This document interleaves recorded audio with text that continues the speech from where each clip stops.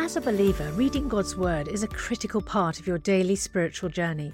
And because it's so important, we've created a unique new resource to help you immerse yourself in biblical truth and open your eyes to all God's Word has for you. It's a free PDF download called The Word 1-to-1 that takes you on a guided journey through John chapter 1. With biblical text and short commentary, each page provides insights that will strengthen your faith in an easy-to-read guided format. There's truly no other resource like this. Download your free PDF copy today at premierinsight.org/resources. That's premierinsight.org/resources.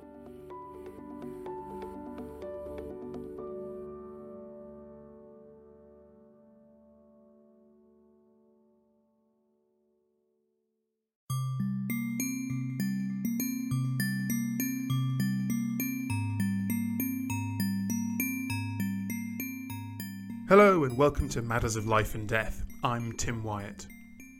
Microchips, Bill Gates, the mark of the beast, 5G cell towers, false positive rates, Big Pharma, DNA alteration. It's been hard to avoid the swirling morass of misinformation and conspiracy theories around the pandemic. And this confusion and fear has surged in recent weeks as the first COVID vaccines have begun to be rolled out. But why have so many people, including many in the church, fallen for untruths about coronavirus? Where has all our trust in government, in science, and even in doctors gone? How can we steer a clear path through the toxic brew of lies and misinformation swamping the internet and social media?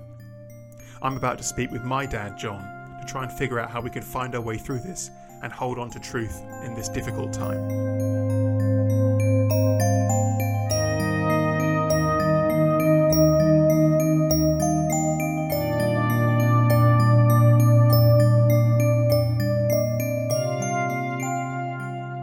Hello again, John.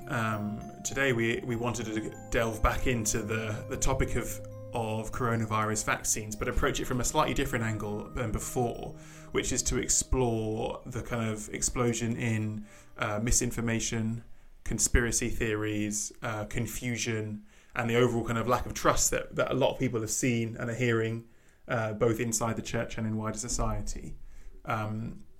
I wanted to start off by asking you a quite simple question. Why is it, do you think, that levels of trust in scientists and in doctors and in government seem to be so low at the moment? Yeah, it's a really interesting and disturbing trend, isn't it? I think I've said before, but it seems like you've got a physical virus which is spreading and replicating across the world, and then you've got this pandemic of misinformation. Some people call it an infodemic. And it seems to be having many of the same features about exponential rise and dissemination and where it can be traced across the world. But it seems a much deeper and more complex problem to try to oppose. Paradoxically, finding a vaccine and disseminating it and against a physical virus, it seems to be much more effective than how on earth are we going to resist this pandemic of misinformation. I think it has many different complex roots, and one has to speculate. I'm sure a lot of it is the fact that if you can go all the way back to the beginning of the 20th century. It's a long time ago, which was when I think science was seen as the great white hope for mankind, and there were a lot of enormous optimistic forecasts of the way that science and engineering and technology was going to revolutionize the future for humankind. And then one by one throughout the 20th century, we get a whole series of catastrophes which are related to science and technology, and particularly in warfare. You think of the machine gun, you think of the use of high explosives, and then of course you get the atomic nuclear weapons. You get all the scandals about pollution, the use of pesticides, and various other scientific scandals, small and large. You think of the various catastrophes from chemical factories with pollution. You think of the thalidomide scandal, which was incredibly scarring for medicine, when a new tranquilizer, which was given to pregnant women, turned out to be cause catastrophic abnormalities to the fetus, and on and on. And so I think all of these scientific catastrophes become deeply rooted in the psyche, and kind of folk memories, so that when a new scientific breakthrough is being promoted, that kind of naivety that says everything's going to be fine, I think we just lost that, and perhaps that's inevitable and not necessarily a bad thing, but I think that's part of the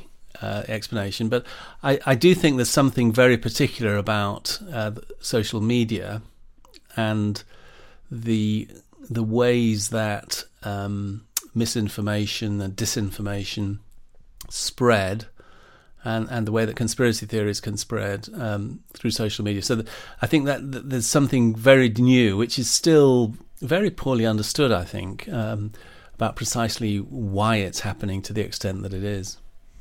Yeah, I think that's absolutely spot on. And I have said previously that I was sure that the internet, and in particular social media, was fueling much of the spread of misinformation.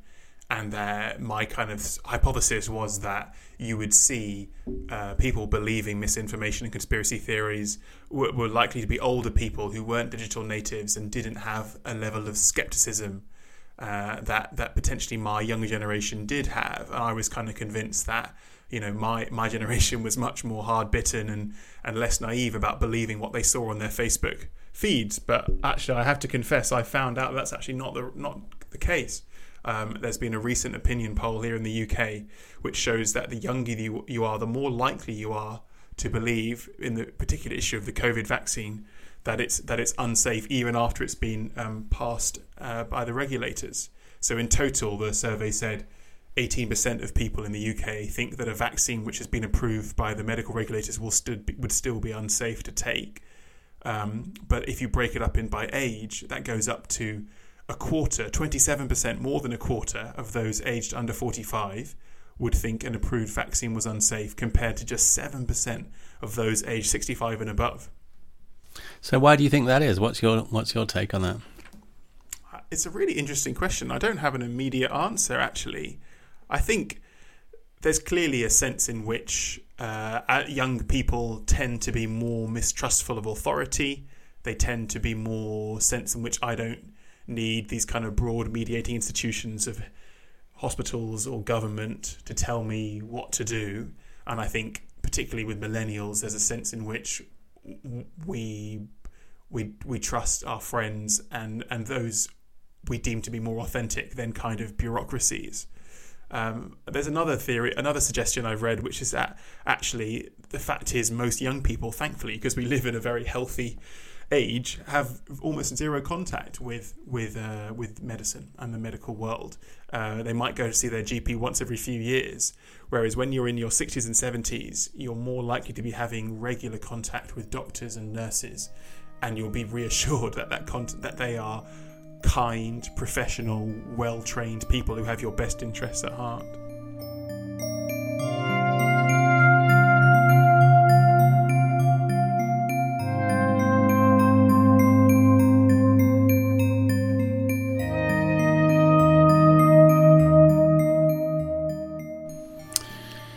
Yeah, that's very interesting, isn't it? I'm sure there is quite a lot in that.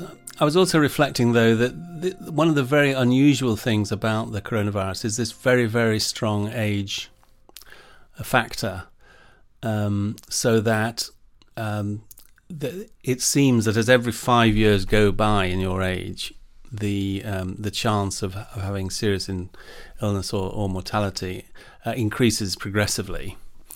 So that if you're in the age group 18 to 30, yes, there is a a very small chance that you will be severely affected and might even die, but it's minuscule compared to the risks at, say, 60, and then 70, and then 80, and then 90. This is a very, very unusual feature about this virus, because most dangerous viral infections don't respond like that, and many of them do very seriously affect young people or children. And I've often thought it would be a very different feel to this current pandemic if we were watching 18-year-olds and people in their early 20s becoming desperately ill and being admitted to ITU. I think the level of horror and concern of seeing very young people seriously affected would be different. I mean, as a paediatrician, of course, I've seen a lot of that, and I have seen how deeply distressing it is, understandably, for older people and parents to see a young child or an adolescent being severely affected by illness. And what I find really fascinating is that we talked about this in a previous episode, but I've just dug up the stats in the UK here about the most and the least trusted professions. And as is expected, journalists down there, the fourth least trusted, at 23% of people trust them, only really beating out government ministers, politicians and advertising executives. But the two most trusted professions are nurses and doctors. And so people have this general sense that their GP, the nurse who's looking after them when they go in as an inpatient, they are decent people who they will trust to tell the truth and to be honest and authentic. And yet there is widespread suspicion of the same doctors and nurses who were involved in preparing and testing and regulating the COVID vaccines. Yeah, it is deeply curious that. I mean, I think a good example would be, do you remember when Boris Johnson came out of hospital? I think Boris Johnson was probably an example of somebody who'd had very little contact with medics or nurses previously. He'd been fit and healthy and just got on with his life. But what he, in a very moving way, didn't he? He spoke about the quality of care he'd received and the nurses who'd been by him by the bedside. And it was clear that his whole sort of emotional involvement and understanding and appreciation for particularly the nursing care, but for the whole hospital care, had been completely revolutionised by his own personal experience. Yeah. Just another thought occurs to me, and that is an infection which I was very closely monitoring much earlier on in my career, and that was the HIV infection. When it first came, it seemed to be particularly involving young adults, particularly those who were in the gay community and also drug addicts and so on. And it's interesting there that, again, there was very high levels of trust in the medical profession, those people who were infected, and a desperate desire to try to find treatments because they were watching their friends die. So there's no doubt that personal experience of serious illness makes a huge difference in your attitudes, in your general attitudes.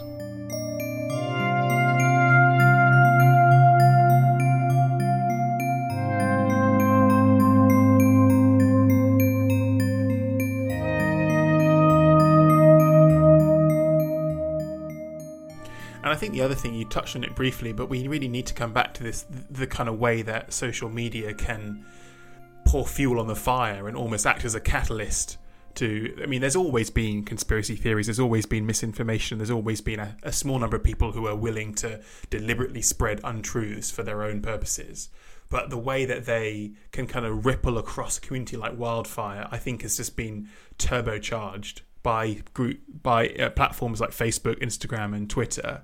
I think that's right. It is interesting, isn't it? Because, I remember the pre-internet era. Sounding fairly prehistoric now, but distant, misty past. Yes. And What was it like? Yes, I know. It was extraordinary. We did have something we called the telephone, which had a wire in it. And I'm not familiar with that technology.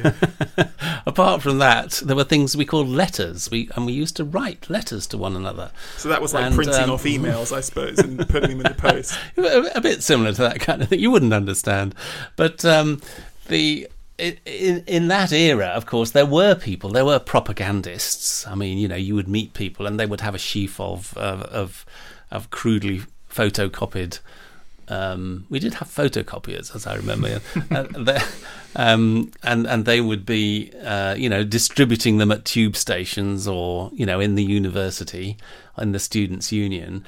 But their ability to propagate their ideas were incredibly limited, and so the barriers to mass propagation were enormous. And if you just think about what social media allows, it allows any individual the potential of sending a message to hundreds of millions of people effortlessly, and that is extraordinary. And one of the very interesting but deeply troubling things about social media, and that is that there's lots of studies being showing that content that has horror, shock, outrage, suspicion is much more likely to spread and achieve high levels of attention and then be copied and liked and all the rest, compared with content that has good news, positive, encouraging, and there are obvious sort of basic psychological, biological reasons for this. In order to survive as a species, we have to be alert to potential danger. In the jungle, when there's a crackle of a twig behind you, yes, it could be something completely insignificant, but of course it could be a predator. And so that ability to alert to something quite trivial that nonetheless carries enormous significance to me, that's a fundamental biological property which we need to survive as a species. And if you then translate that into the social media internet age, it means that a message which could potentially have a threatening content is much more relevant than the message in terms of attracting attention. It seems to have much more salience. It seems to be something much more alerting. It gets the heart racing. It gets the attention. It gets the focus in a way that a message that says everything is fine, that's reassuring, that there's nothing to be worried about, it doesn't. And so, because the whole, it's been sometimes described as an attentional economy, that getting eyeballs, getting clicks leads directly to making money. The way that the commercialization of the internet is all based around garnering attention, and so there are some just very basic reasons why shock, horror, disaster, terrible fraud being perpetrated on the public. This is the real. You need to read this post; it'll save your life. That clickbait leads to extraordinary multiplication. And there's also the kind of fundamental heart of every conspiracy theory is in trying to impose order and simplicity on the kind of chaotic, random, confusing things that happen in the actual world. And I guess we all have a kind of psychological preference for a simple explanation when, I'm trying to understand how the mRNA vaccine works might require digging through pages and pages of complex, dry scientific material hidden on some pharma website, or you could watch this 3-minute slickly produced YouTube documentary complete with kind of threatening music and it attacks all your emotional cues, and it gives you a very easily packaged and reproduced idea that it's going to interfere with your DNA. Yes, I'm afraid so, and there are people who have all kinds of motives for perpetrating and disseminating these kind of very negative messages. And so I think it is a question ultimately of trust, isn't it? And of course, where there has been betrayal of trust, and sadly, historically, that's happened very frequently, it becomes harder and harder to trust the what you're being told, particularly if it seems to have some kind of political or economic power behind it, as though it's coming with some ulterior motive. So again, to go back, it's fascinating, isn't it, that so there's very high levels of trust for individual doctors and nurses that we know, but when those same doctors and nurses are part of a bigger establishment and are saying and promoting something which appears to have some deeper significance, all of a sudden they become deeply suspect, and they're probably part of a great conspiracy, or else they're just tools of some highly sophisticated and malevolent process.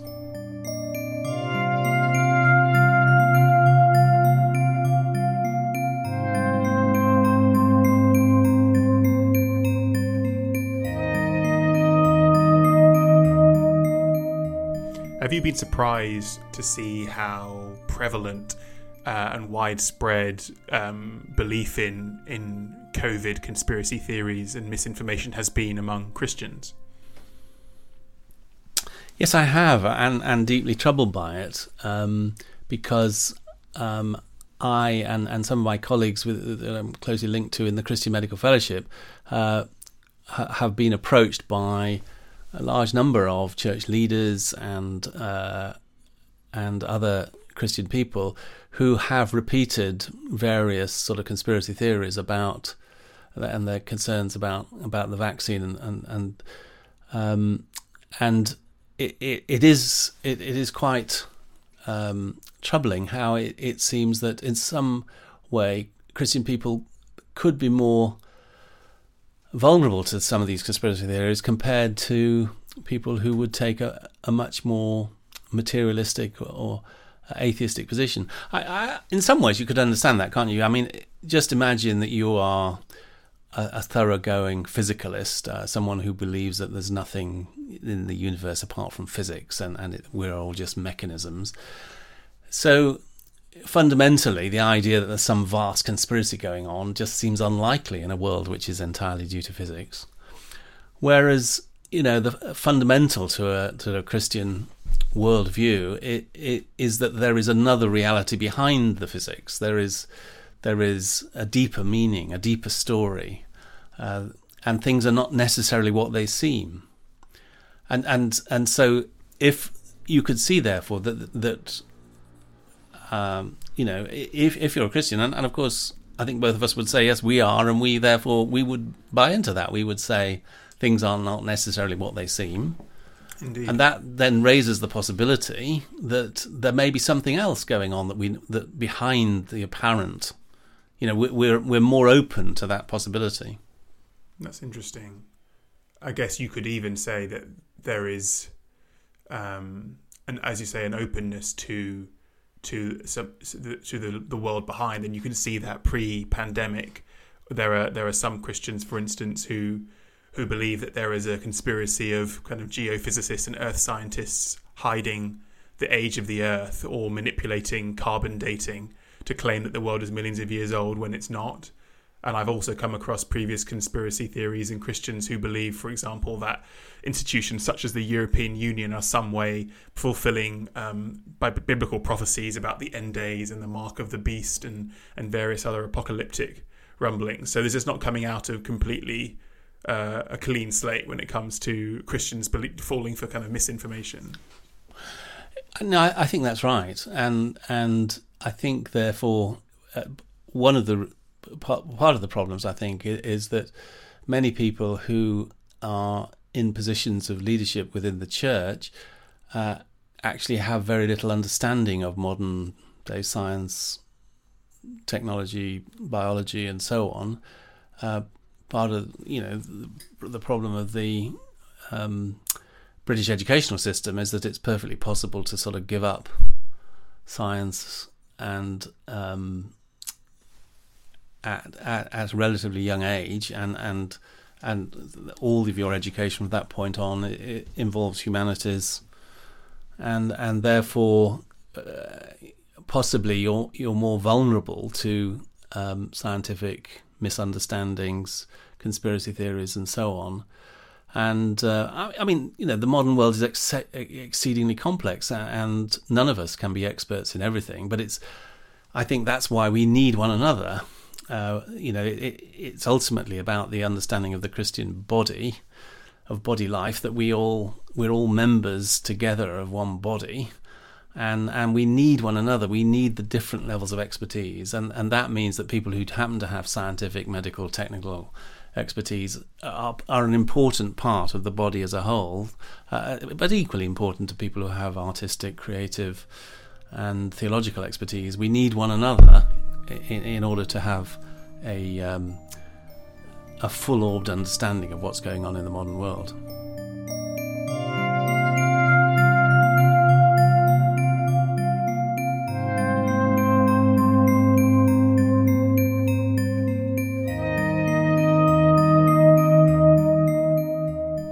We've received quite a few messages sent through to your website or to the podcast email, which we always appreciate. That's mattersoflifeanddeathpodcast@gmail.com.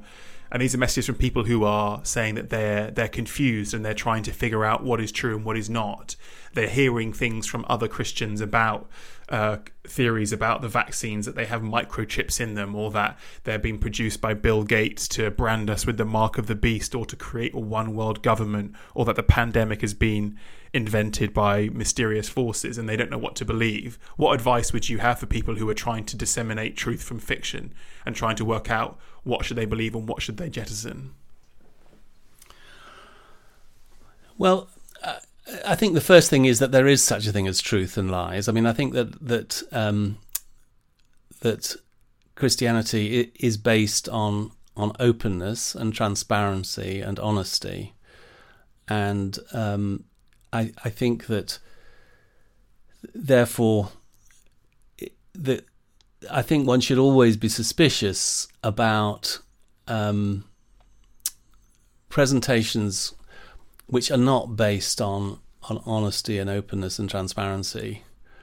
And one of the great advances of modern science has been the recognition that science has to be open. It has to be open to criticism. There has to be openness of data. And I think it is very remarkable that all the scientific evidence about coronavirus and is freely available. I mean, all the papers that are being published, and there's a constant stream of papers, they are all completely open access. They can all be obtained by anybody on the internet. All the data about the vaccines is freely available. Again, there's been no attempt to keep things for commercial reasons, to keep it quiet. All the evidence can be interrogated by anybody, and I think that tells you something. There's a great community of scientists here who are committed to transparency and to honesty, and are trying to make everything available. So I think I would encourage people to try to educate themselves about the basics of how science works, if you want to take it further. And that's part of the reason why we're doing these podcasts. Try to explain the process and use the tools that are available, and together, we understand, of course, that we all make mistakes and we make errors and we have misinterpretations and so on. But the fundamental way that science works is that it is open to criticism, it's open to challenge, it's open to debate. And I think the fundamental idea, and that is a Christian idea. It's the idea that you shine light. Truth in biblical thinking is light, and errors and falsehood is darkness. And Jesus said we must bring things to the light. And so we should look for people who are prepared to walk in the light, who are prepared to be honest and open, and we should be suspicious of those who are claiming for the dark things that are going on, and are not able to bring all the evidence out into the open. I think that's a really helpful framing of it. One of the things that I have kind of landed on when I've been reflecting on how to connect my work as a journalist with my faith as a Christian is actually there is a real, as a shared endeavour between the work of journalism and the work of the Christian, and that's all about what you said. It's about truth and bringing things into the light. And fundamentally, I think at its best, when journalism is done right, it's a profoundly Christian enterprise, because its ultimate aim is to get truth to people.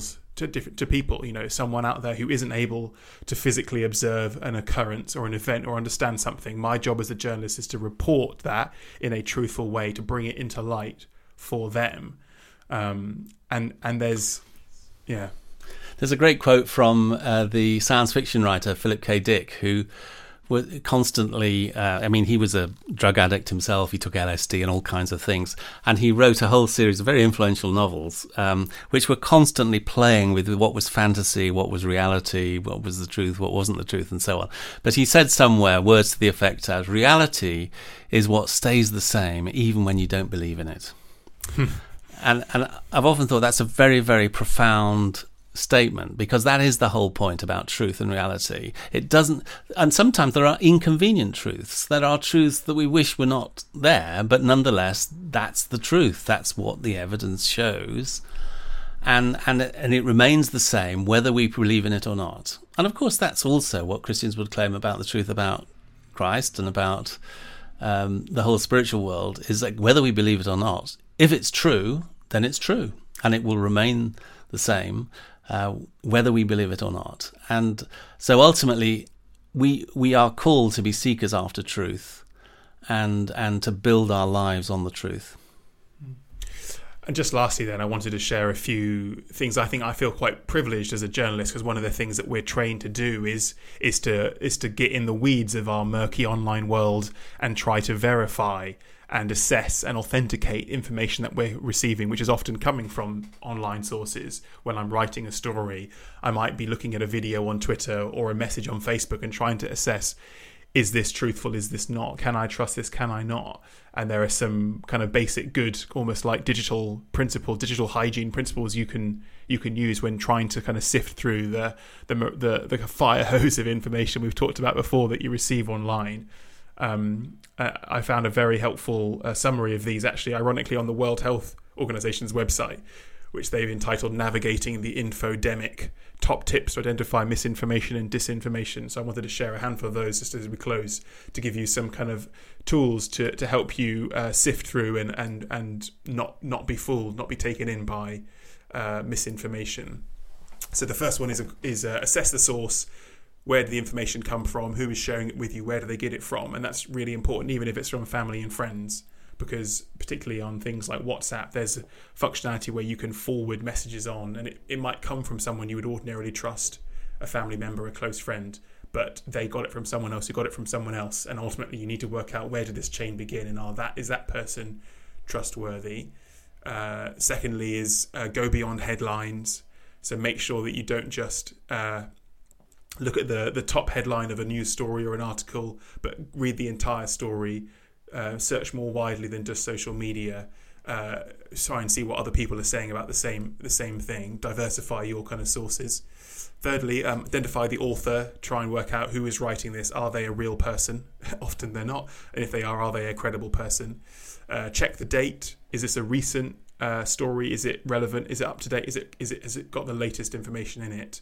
Has something been used out of context? A lot of misinformation comes from credible sources, but being used weeks or months after they've actually talking about it, and you actually find out that image was a real image, but it came from a different event 3 years earlier. And then examine the supporting evidence, find facts, quotes from experts, statistics, studies that verify the original things. Check your biases. Look inwardly. Why do I believe that? Why do I want to believe that? What am I being drawn to? Does this challenge my assumptions, or does it tell me what I want to hear? And lastly, look for trusted fact-checking organisations, global news outlets that have got a track record on authenticity and telling the truth. So I hope a little bit of that might help people when they're trying to wade through the fire hose of misinformation that we're all being deluged with on a daily basis. That's a good list, and we'll put a link on the website to that document. Okay, I think we'll draw this episode to a close there. Thanks very much, as always, John. Just a few things to mention before we say goodbye. Please do keep your feedback, your questions coming in. Thank you for those who have already sent topics that you'd like us to discuss or questions. We do enjoy reading all of them, and we are definitely going to be inspired by some of them for some future episodes. The email address, if you'd like to get in touch with us, is mattersoflifeanddeathpodcast@gmail.com. And secondly, if you'd like to hear a bit more about what John's been up to, some of his other writing, he has a monthly email newsletter which you can sign up for at his website to receive. It's some links of things he's been reading, some of his latest writing and other interesting things. So please do head over to John's website. That's JOHNWYATT.com, johnwyatt.com. But thanks, John. We'll speak to you in the next one.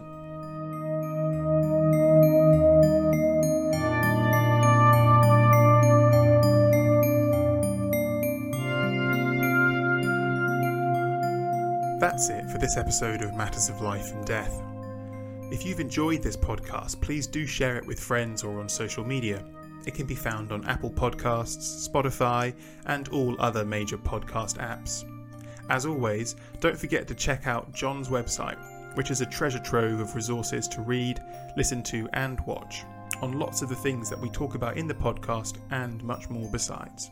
You can find it at johnwyatt.com. That's JOHNWYATT.com.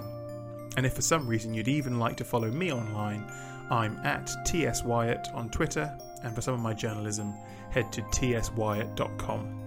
You can get in touch with us by emailing mattersoflifeanddeathpodcast@gmail.com, or just send me a tweet. We're always keen to hear from listeners, especially if you have a question to ask, a topic for us to explore, or a news development you think we should respond to. The music in the show is, as always, by Daniel Birch. Thanks for listening, and we hope to see you again next time.